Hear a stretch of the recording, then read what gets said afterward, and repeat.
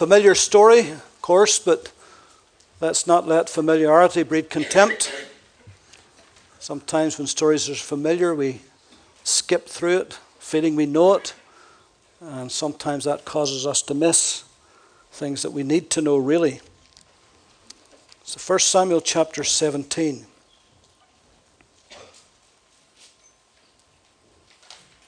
Now the Philistines gathered their armies together to battle, and were gathered at Succoth, which belongs to Judah, encamped between Succoth and Azekah in Ephes Dammim.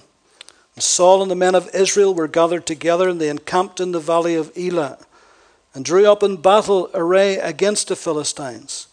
And the Philistines stood on a mountain on one side, and Israel stood on a mountain on the other side, with a valley in between them. The story of David and Goliath, of course, is one of the most evocative stories, particularly in the Old Testament.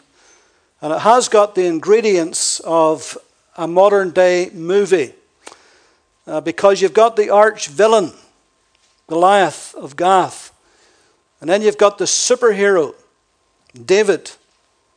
You've also got, if you can imagine in your mind's eye, a large panoramic scale battle set in array in the valley of Elah, with two great opposing armies on either side. And then you have, of course, this sense of threat and intimidation because of the threatening giant who stands morning and evening for 40 days. You also have Saul, who is the king who is failing, and his reign is, I suppose, is in the death throes, as it were. And then he's leading an army that is absolutely paralyzed with fear. Then enters David, who is an unlikely hero, a shepherd, not a soldier. And now the dramatic scene begins to unfold. Good versus evil, light versus darkness. Goliath of Gath versus this little boy from the backwoods. Much is at stake. In fact, the very life and soul of a nation is at stake. The honor of God and the name of God is on the line also. And so let's have a look at this story again with fresh eyes. The first thing we want to notice is that the forces of this world are always, ever going to be set in array against the people of God. The battle lines are always clearly drawn. Everything that is righteous and holy and wholesome and good and right is always being opposed. The battle is on continually. It's on in schools, universities, and places of higher education. The battle rages in the arts and the media and in the movies, even within our government, within the judiciary, within our educational systems and science, all over. The battle rages continually. There's always going to be opposing forces. And we see here this battle set in array.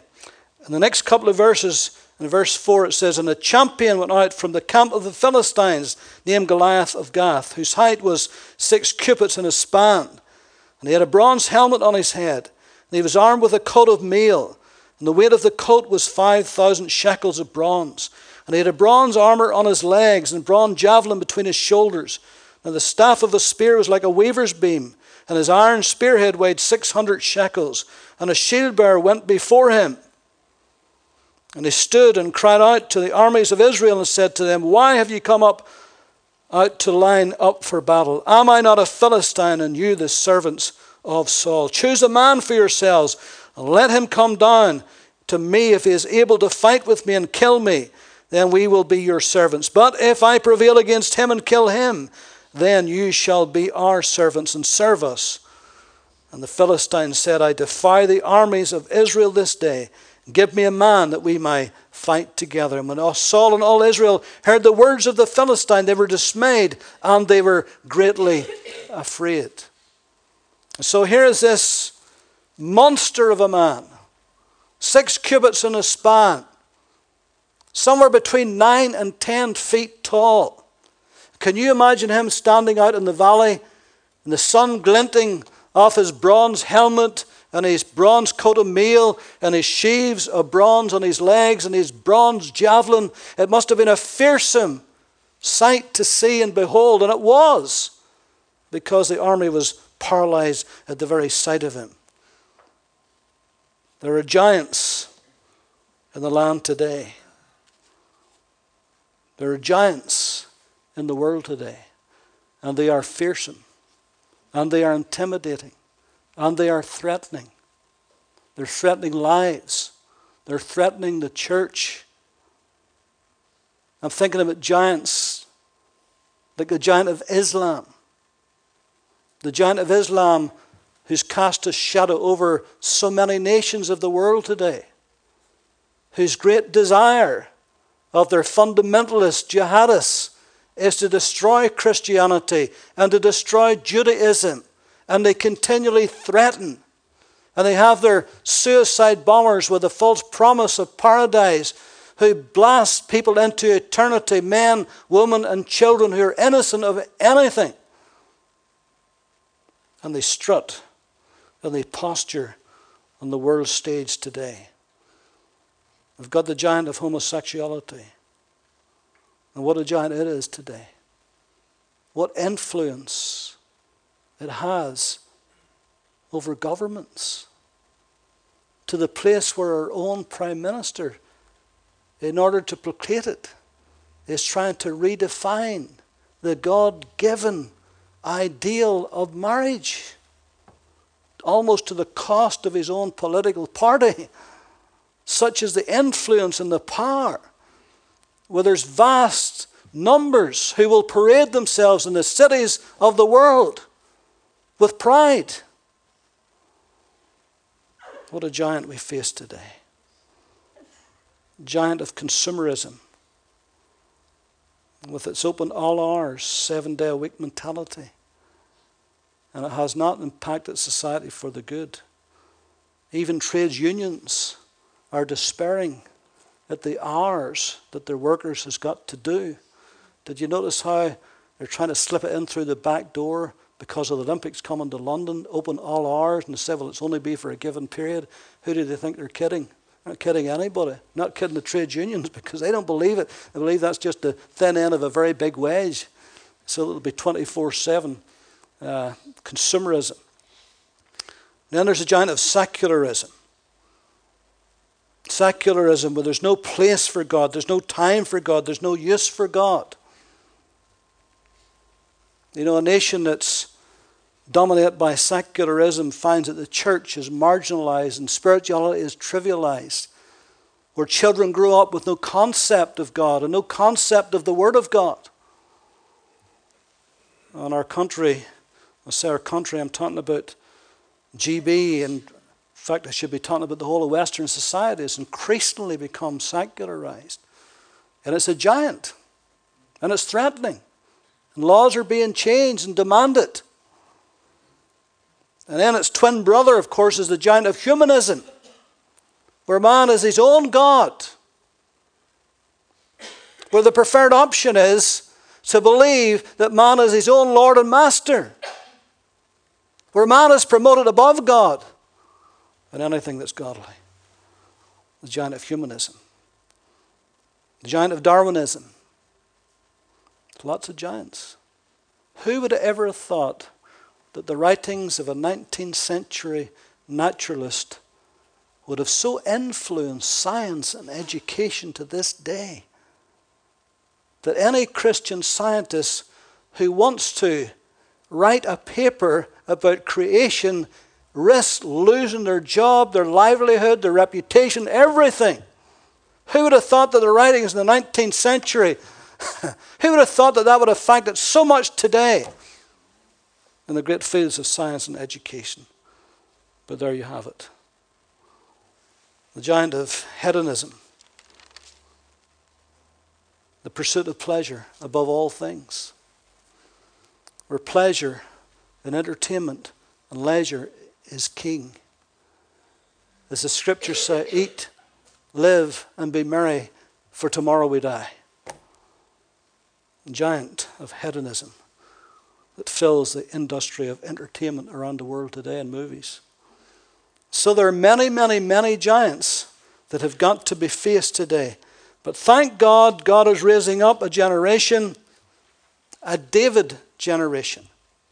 A generation who is tired of the threats and the intimidation of the giants they see around them, and who are prepared to stand up and say so. And the church is looking for people, looking for men and women who will speak the truth, no matter what the cost. And the cost is going to become increasingly great. And we need a generation. We need it in the classrooms. We need it in the lecture rooms. We need it in our universities. We need it in our colleges. We need it in arts. We need it in sciences. We need it in broadcasting. We need it in parliament. We need it in government. We need it in our society. And God is raising up voices. Paul says, if the trumpet shall give an uncertain sound, who shall prepare himself for the battle? And you look at the state of the church around the country of the Western world, where are the voices that are being raised up today? Look at the Church of England. How many voices are there in the Church of England that's raised up against this? Now, this story is a story on two levels. Of course, there are all those national giants and global giants. But what about on a personal level? Is there a giant that's casting a dark, long shadow in your life on a personal level? Maybe a giant of sickness. Maybe a giant of a family crisis. A giant of a financial reversal. A giant of a terrible habit. Giant of depression. Giant of oppression. Giant of fear, despair, inferiority, sin, hidden sin. All kinds of giants want to rise up in our lives and threaten us, intimidate us, make us feel that we can't make it, that we're no good, that we can't do this. But with God's help, we can conquer our giants. Listen to the taunts of the giant. Listen to his taunts. Out there every day, waving his ugly fist at the people of God and saying, come on, bring out a man against me. And if you defeat me, I'll be your servant. But he felt very confident that he'd be able to beat you and you'll be my servant. That's what he was really thinking. And so our personal giants will intimidate us. They will talk to us continually, in your ear all day. And this is what he did. So far he hasn't struck a blow. So far he hasn't done a thing. So far he hasn't taken the sword out of his sheath. All he is doing is talking, intimidating with his words, his suggestions. And I find many times that's all the devil's got to do, is just talk to us and threaten us and intimidate us. And that's what he did against the armies of Israel. And they bought it. And they believed it. And they were absolutely paralyzed with fear every day for 40 days. But then God raises up a David generation. Look at verse 12. Now David was the son of that Ephrathite of Bethlehem, Judah. His name was Jesse, who had 8 sons. The man was old, advanced in years in the days of Saul. The 3 eldest sons of Jesse had gone to follow Saul to the battle. The names of his 3 sons who went to battle were Eliab, the firstborn, next to him Abinadab, and the third Shammah. And David was the youngest. The 3 oldest followed Saul. But David occasionally went and returned from Saul to feed his father's sheep at Bethlehem. And so here's David. The Philistine drew near and presented himself 40 days, morning and evening. Then Jesse said to his son David, "Take now for your brothers an ephah of this dried grain and these 10 loaves, and run to your brothers at the camp, and carry these 10 cheeses to the captain of their 1,000, and see how your brothers fare, and bring back news of them." Now Saul and they and all the men of Israel were in the valley of Elah fighting with the Philistines. And so we see here a David generation are not always prominent. Often they are hidden away, looking after their little flock until their hour arrives. And he may be the youngest, he may be the least in his father's household, but God had a great victory for him to win. And he may be overlooked, but he's going to be an overcomer. And sometimes we look at ourselves and we feel very small, insignificant. Who are we? What are we? But God has got us. He's going to give us great victories. We're going to overcome our giants in the name of the Lord. Big doors swing on small hinges, do they not? And so for 40 days, the giant is out. 40 days, 40 is the number of testing in the Bible. Giant tested them for 40 days. Jesus was fasting for 40 days in the wilderness, and he was tested of the devil. Israel were 40 years in the wilderness, and morning and evening, at the time of the prayers, where the Jews would pray, publicly pray, well, the armies would pray in the morning and they would pray in the evening. And that's the 2 times when the giant come out. When they'd be praying, "Hear, O Lord, the Lord our God is one Lord.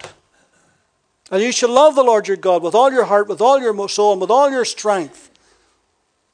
And only him shall we serve." And while they were praying those prayers, that's when the giant came out to intimidate. When you're trying to get close to the Lord, and you're trying to hang on to God, and you're praying and you're seeking the Lord, that's when the enemy will intimidate you the most. He doesn't want you to pray. He doesn't want you to seek the Lord. And so at those 2 times, morning and evening, he comes out to intimidate.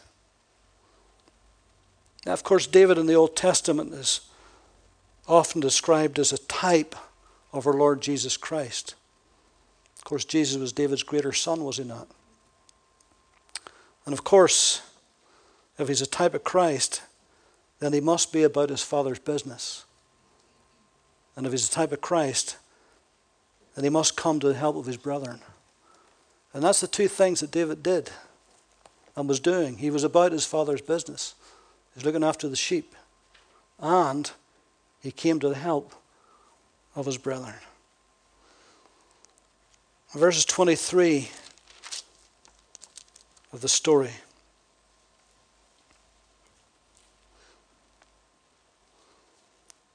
Well, let me read in verse 20. "David rose early in the morning, left the sheep with the keeper, and took the things and went as Jesse has commanded him.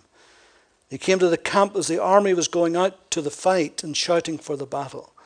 For Israel and the Philistines had drawn up in battle array, army against army. And David left his supplies in the hand of the supply keeper and ran to the army and came and greeted his brothers. Then he talked with them.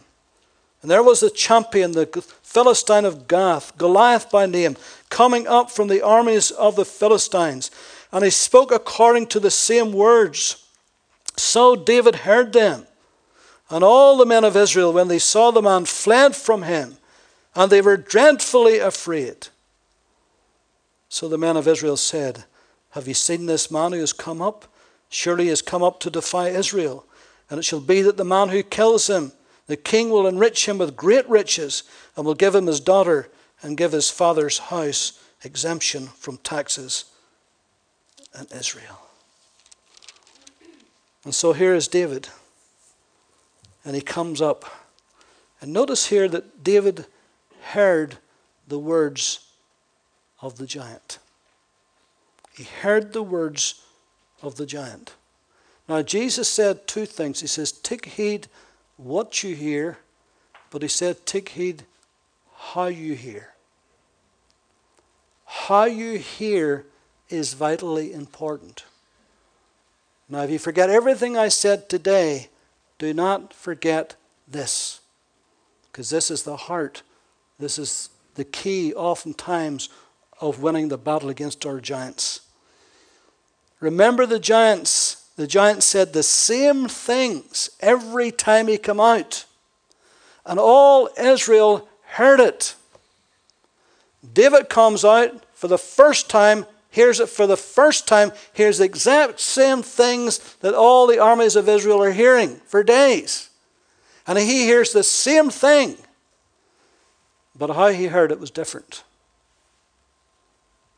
Listen, all the giants that we face are common to all. Common to all. And they all say the same things. They all say, you're going to be defeated. You can't make it. You're too small. You're not strong enough. You haven't got the right weapons. They'll all say the same thing to you as they say to me. No different. But how you hear it makes the difference. And while Israel heard, and here's what they said, he has come out to defy the armies of Israel. And that's what he said. But what David heard was, he came out to defy the armies of the God of Israel. And there's a difference. When David heard this, he said, he's defying God. All they thought, he's defying us. David said, no, he's defying God. The God of the armies of Israel. And therein makes a big difference to what you hear. Listen, when Satan comes against you, he's coming against God. He knows he can't take God on, but he's going to take on God's children. When he comes against the servant of the Lord, he's coming against the Lord of the servant. Did you get that? And if you remember that, it makes a difference. Remember what Goliath was trying to do. Send out a man among you. Make this personal, just between you and me. It's a personal fight between you and me. David says, no, it's not. You're defying the armies of God. David brought God into the equation. And that's what made the difference. And if any one of the armies of Israel had brought God into the equation, it would have made the difference too, but they didn't. Because the intimidation of the giant was making it personal. And once you allow it to become personal, you're in trouble. Because the devil's too big for you personally. He's too strong for you personally. But we enter just God.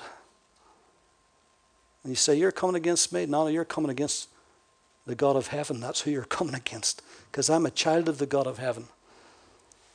And once you begin to see that, it's going to make a difference to you. Great victories bring great reward. Listen to what David said. Verse 26. Then David spoke to the men who stood by him, saying, what shall be done for the man who kills this Philistine and takes away the reproach from Israel? For who is this uncircumcised Philistine that he should defy the armies of the living God? And the people answered him in this manner, saying, so shall it be done for the man who kills him. David says, what's going to happen to the man that kills him? Tell me again. Let me just make sure I got this right. I get the king's daughter. What else? What else did you say there? He was interested. You got to look beyond the battle. See the reward of winning this battle. And you're going to win this battle. You'll fight your giant and you'll beat your giant. If you realize he's coming against the God of heaven. The living God that lives within you by his Holy Spirit. But there's more here. Verse 28. Eliab, his oldest brother, heard when he spoke to the men. And Eliab's anger was roused against David. He said, why did you come down here? With whom have you left those few sheep in the wilderness? See how disparaging he was and condescending. Those few sheep in the wilderness. I know your pride and the insolence of your heart, for you have come down to see the battle. No, he didn't know his heart at all. It was his own brother, and he did not know his heart.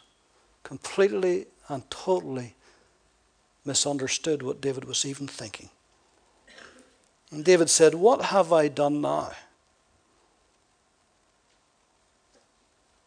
Is there not a cause? Is there not a cause? Have I not the right to inquire? Have I not the right to make mention of this uncircumcised Philistine? Is there not a cause? Do you not see there's a cause here? David was thinking of the reproach of Israel. He was thinking of the name of God. He was thinking of God's honor here.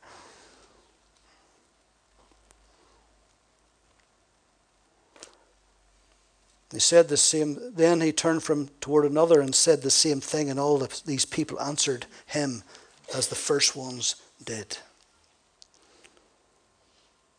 The Bible says that Jesus came unto his own, and his own received him not. His own siblings did not believe in him at all until the resurrection. Can you imagine that? Can you imagine all those 33 years growing up, and they never once understood his heart, never once knew his motives. We need to be careful at trying to understand people's motives, because sometimes we get it terribly wrong, don't we? And so, when David's greater son came, they didn't recognize him. Family didn't recognize him. The nation didn't recognize him. They didn't see him as the anointed one, as their deliverer. They didn't see him other than, is not this the carpenter's son? We know who he is. No, they didn't know who he was. David says, what have I done? Jesus says, what works do you condemn me for? You're accusing me, but why? What have I done terribly wrong that you should accuse me? The David generation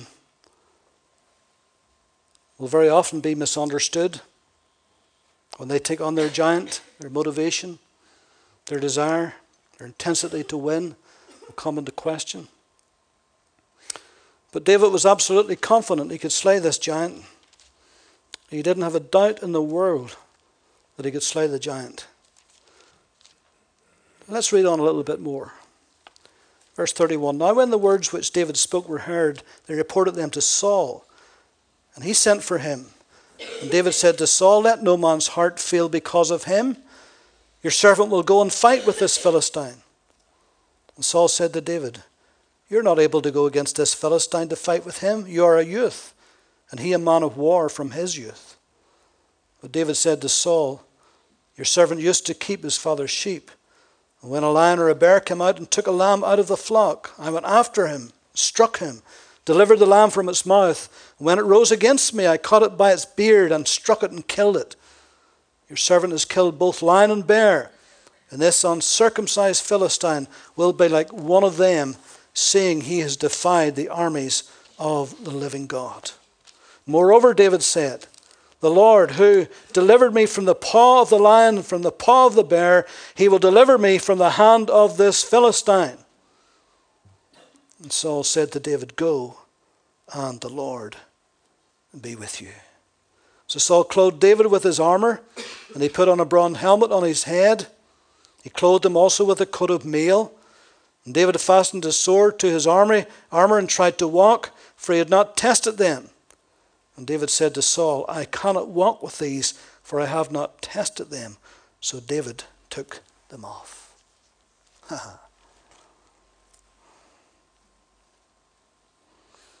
David said, I have killed a lion and a bear.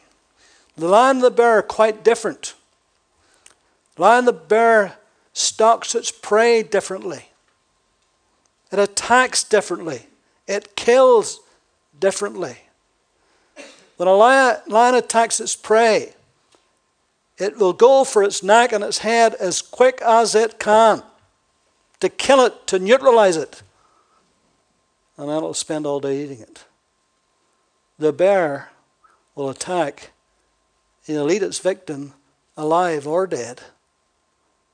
In fact, it doesn't matter how much the victim screams.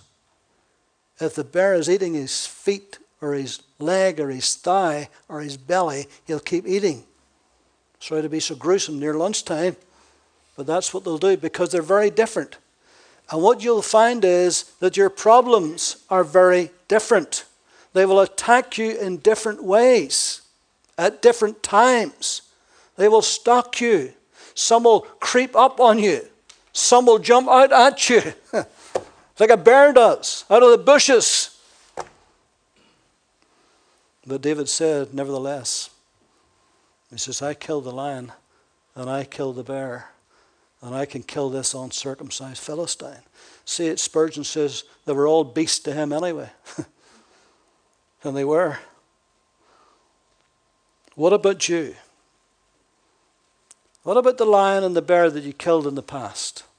You'd forgotten about that, hadn't you? Isn't it amazing? Whenever we face a trial, a difficulty, a problem, a giant, isn't it amazing at that moment when we hear the threats and the taunts of that particular giant that we forget about the lions and bears we've killed in the past? It's amazing that, isn't it? You think that you remember your victories of the past, but we don't. Because the intimidation of the giant is such that it drowns out the victories of the past. But not for David. He says, no. He says, I remember. I remember the lion, I remember the bear well. And I defeated them both. So I have no problem with this giant. I'll take him on for you. You don't need to be afraid. Chill out, is what we would say today. Take it easy. This giant is going to fall. And that was David's attitude. You may have used a club or a staff. You may have used a slingshot. Whatever weapon is in your hand that God gives you, it'll be enough. I get the feeling, just reading that, I get the feeling that David, you ever wonder how he killed the lion and the bear? You know, when you read that again,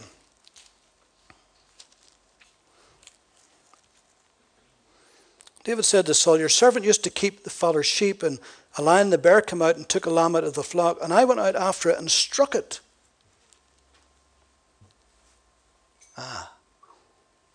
I get the feeling that was a slingshot. I get the feeling that was his primary weapon. Because if you read on, it says, and I struck it and killed it. Sorry. Went after and struck it and delivered the lamb from its mouth. And when it arose against me, so he kind of stunned it, unsettled it, hit it with a slingshot. And then he ran over and it rose up against him. So you could feel its very breath on his face. I think that's when he took a big club and just whacked it between the eyes and killed it. And here he is.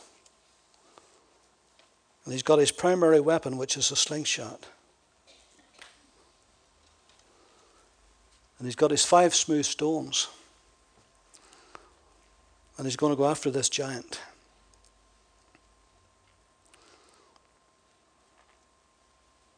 God has given us weapons to use. He's given us primary weapons. Weapons that we can use against the evil one. Weapons of our warfare that are not carnal. Isn't that what the Bible says? And so he tried these coat of mail on. He says, I cannot use them. I haven't tested them. Haven't tried them. Verse 40, then he took a staff in his hand. He chose for himself 5 smooth stones from the brook and put them in a shepherd's bag, in a pouch which he had. Sling was in his hand. And he drew near to the Philistine. So the Philistine came and began drawing near to David. The man who bore the shield went before him. And the Philistine looked about and saw David. He disdained him, for he was only a youth, ruddy and good looking. And so the Philistine said to David, am I a dog that you should come with me to me with sticks? You skinny runt. With your stick in your hand, do you think I'm a dog? And he cursed David by his gods. The Philistine said to David, come to me, and I will give your flesh to the birds of the air and to the beasts of the field. Then David said to the Philistine, you come to me with a sword and with a spear and with a javelin, but I come to you in the name of the Lord of hosts, the God of the armies of Israel. There's a couple of times he iterates that. The God of the armies of Israel, whom you have defied. This day the Lord will deliver you into my hand, and I will strike you and take your head from you. Now notice here how David words this. He's not taking all the claim for himself. This day the Lord will deliver you into my hand. But, he says, but I will strike you. So you got the balance. The Lord's going to deliver me today, but I'm going to strike you. I have something to do, but the Lord's going to help me in this. The Lord's going to give me the victory, but I have something to do. I'll be the one who will strike you. See what he's saying? This day I will give the carcasses of the camp of the Philistines to the birds of the air, to the wild beasts of the earth, and that all the earth may know that there is a God in Israel. Then all this assembly shall know that the Lord does not save with sword and spear, for the battle is the Lord's, and he will give you into our hands. Can somebody say amen to that? See, the whole thing the giant wanted was just to have a personal battle. And if we fall into that trap, believe me, we're going to be in serious trouble because he's too big for us. And that's exactly how Saul looked at it. Saul looked at it purely through ordinary carnal eyes, and he could see no possible way that young David, this little runt, could take on this great big monster of a giant, because he had completely and utterly left God out of the equation. But David was the opposite. And David believed that he would be prevailing in the name of the Lord. Do you know the giants that we face today, both personally but particularly nationally, those giants I mentioned at the start? They're threatening, they're intimidating. They say that we're going to banish your Bibles, we're going to overthrow your biblical morality, we're going to crush your Christianity, we're not going to accept your absolute truth. But you know, the church has always faced these battles, always. And the church has always won.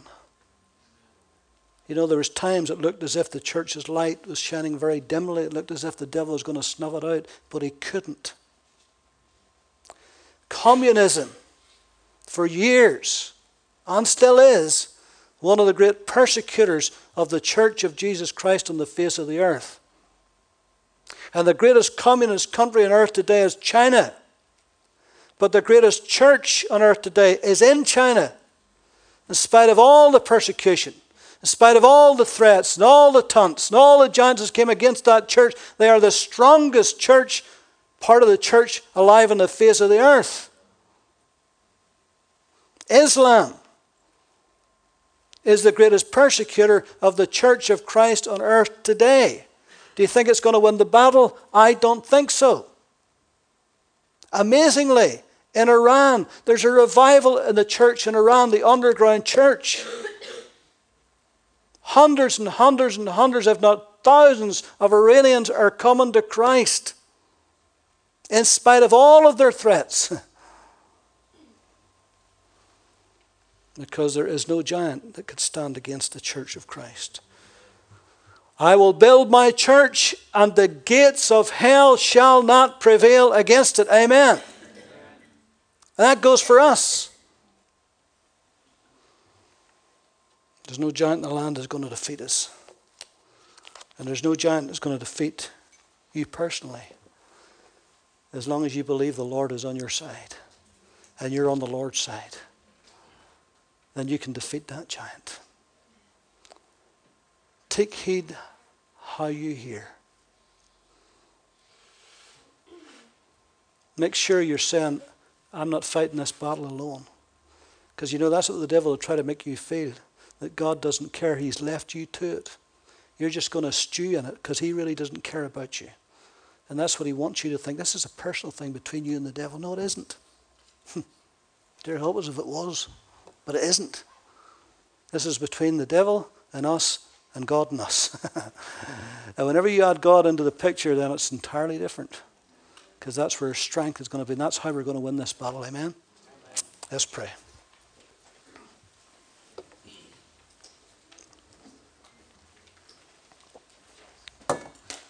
Tony's going to come and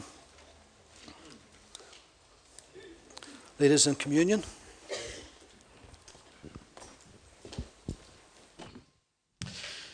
Amen. Hallelujah. Can I invite the men that are going to serve the table just to come? What a word this morning. Amen. Are you encouraged? It's how we hear. It's how we hear. This morning, as we come before the table of the Lord, we celebrate what Christ has done, the champion of champions, our victor. Amen. The Bible says, if God is for us, who can be against us? We shall not fear flesh. What can man do to us? Amen. Hallelujah.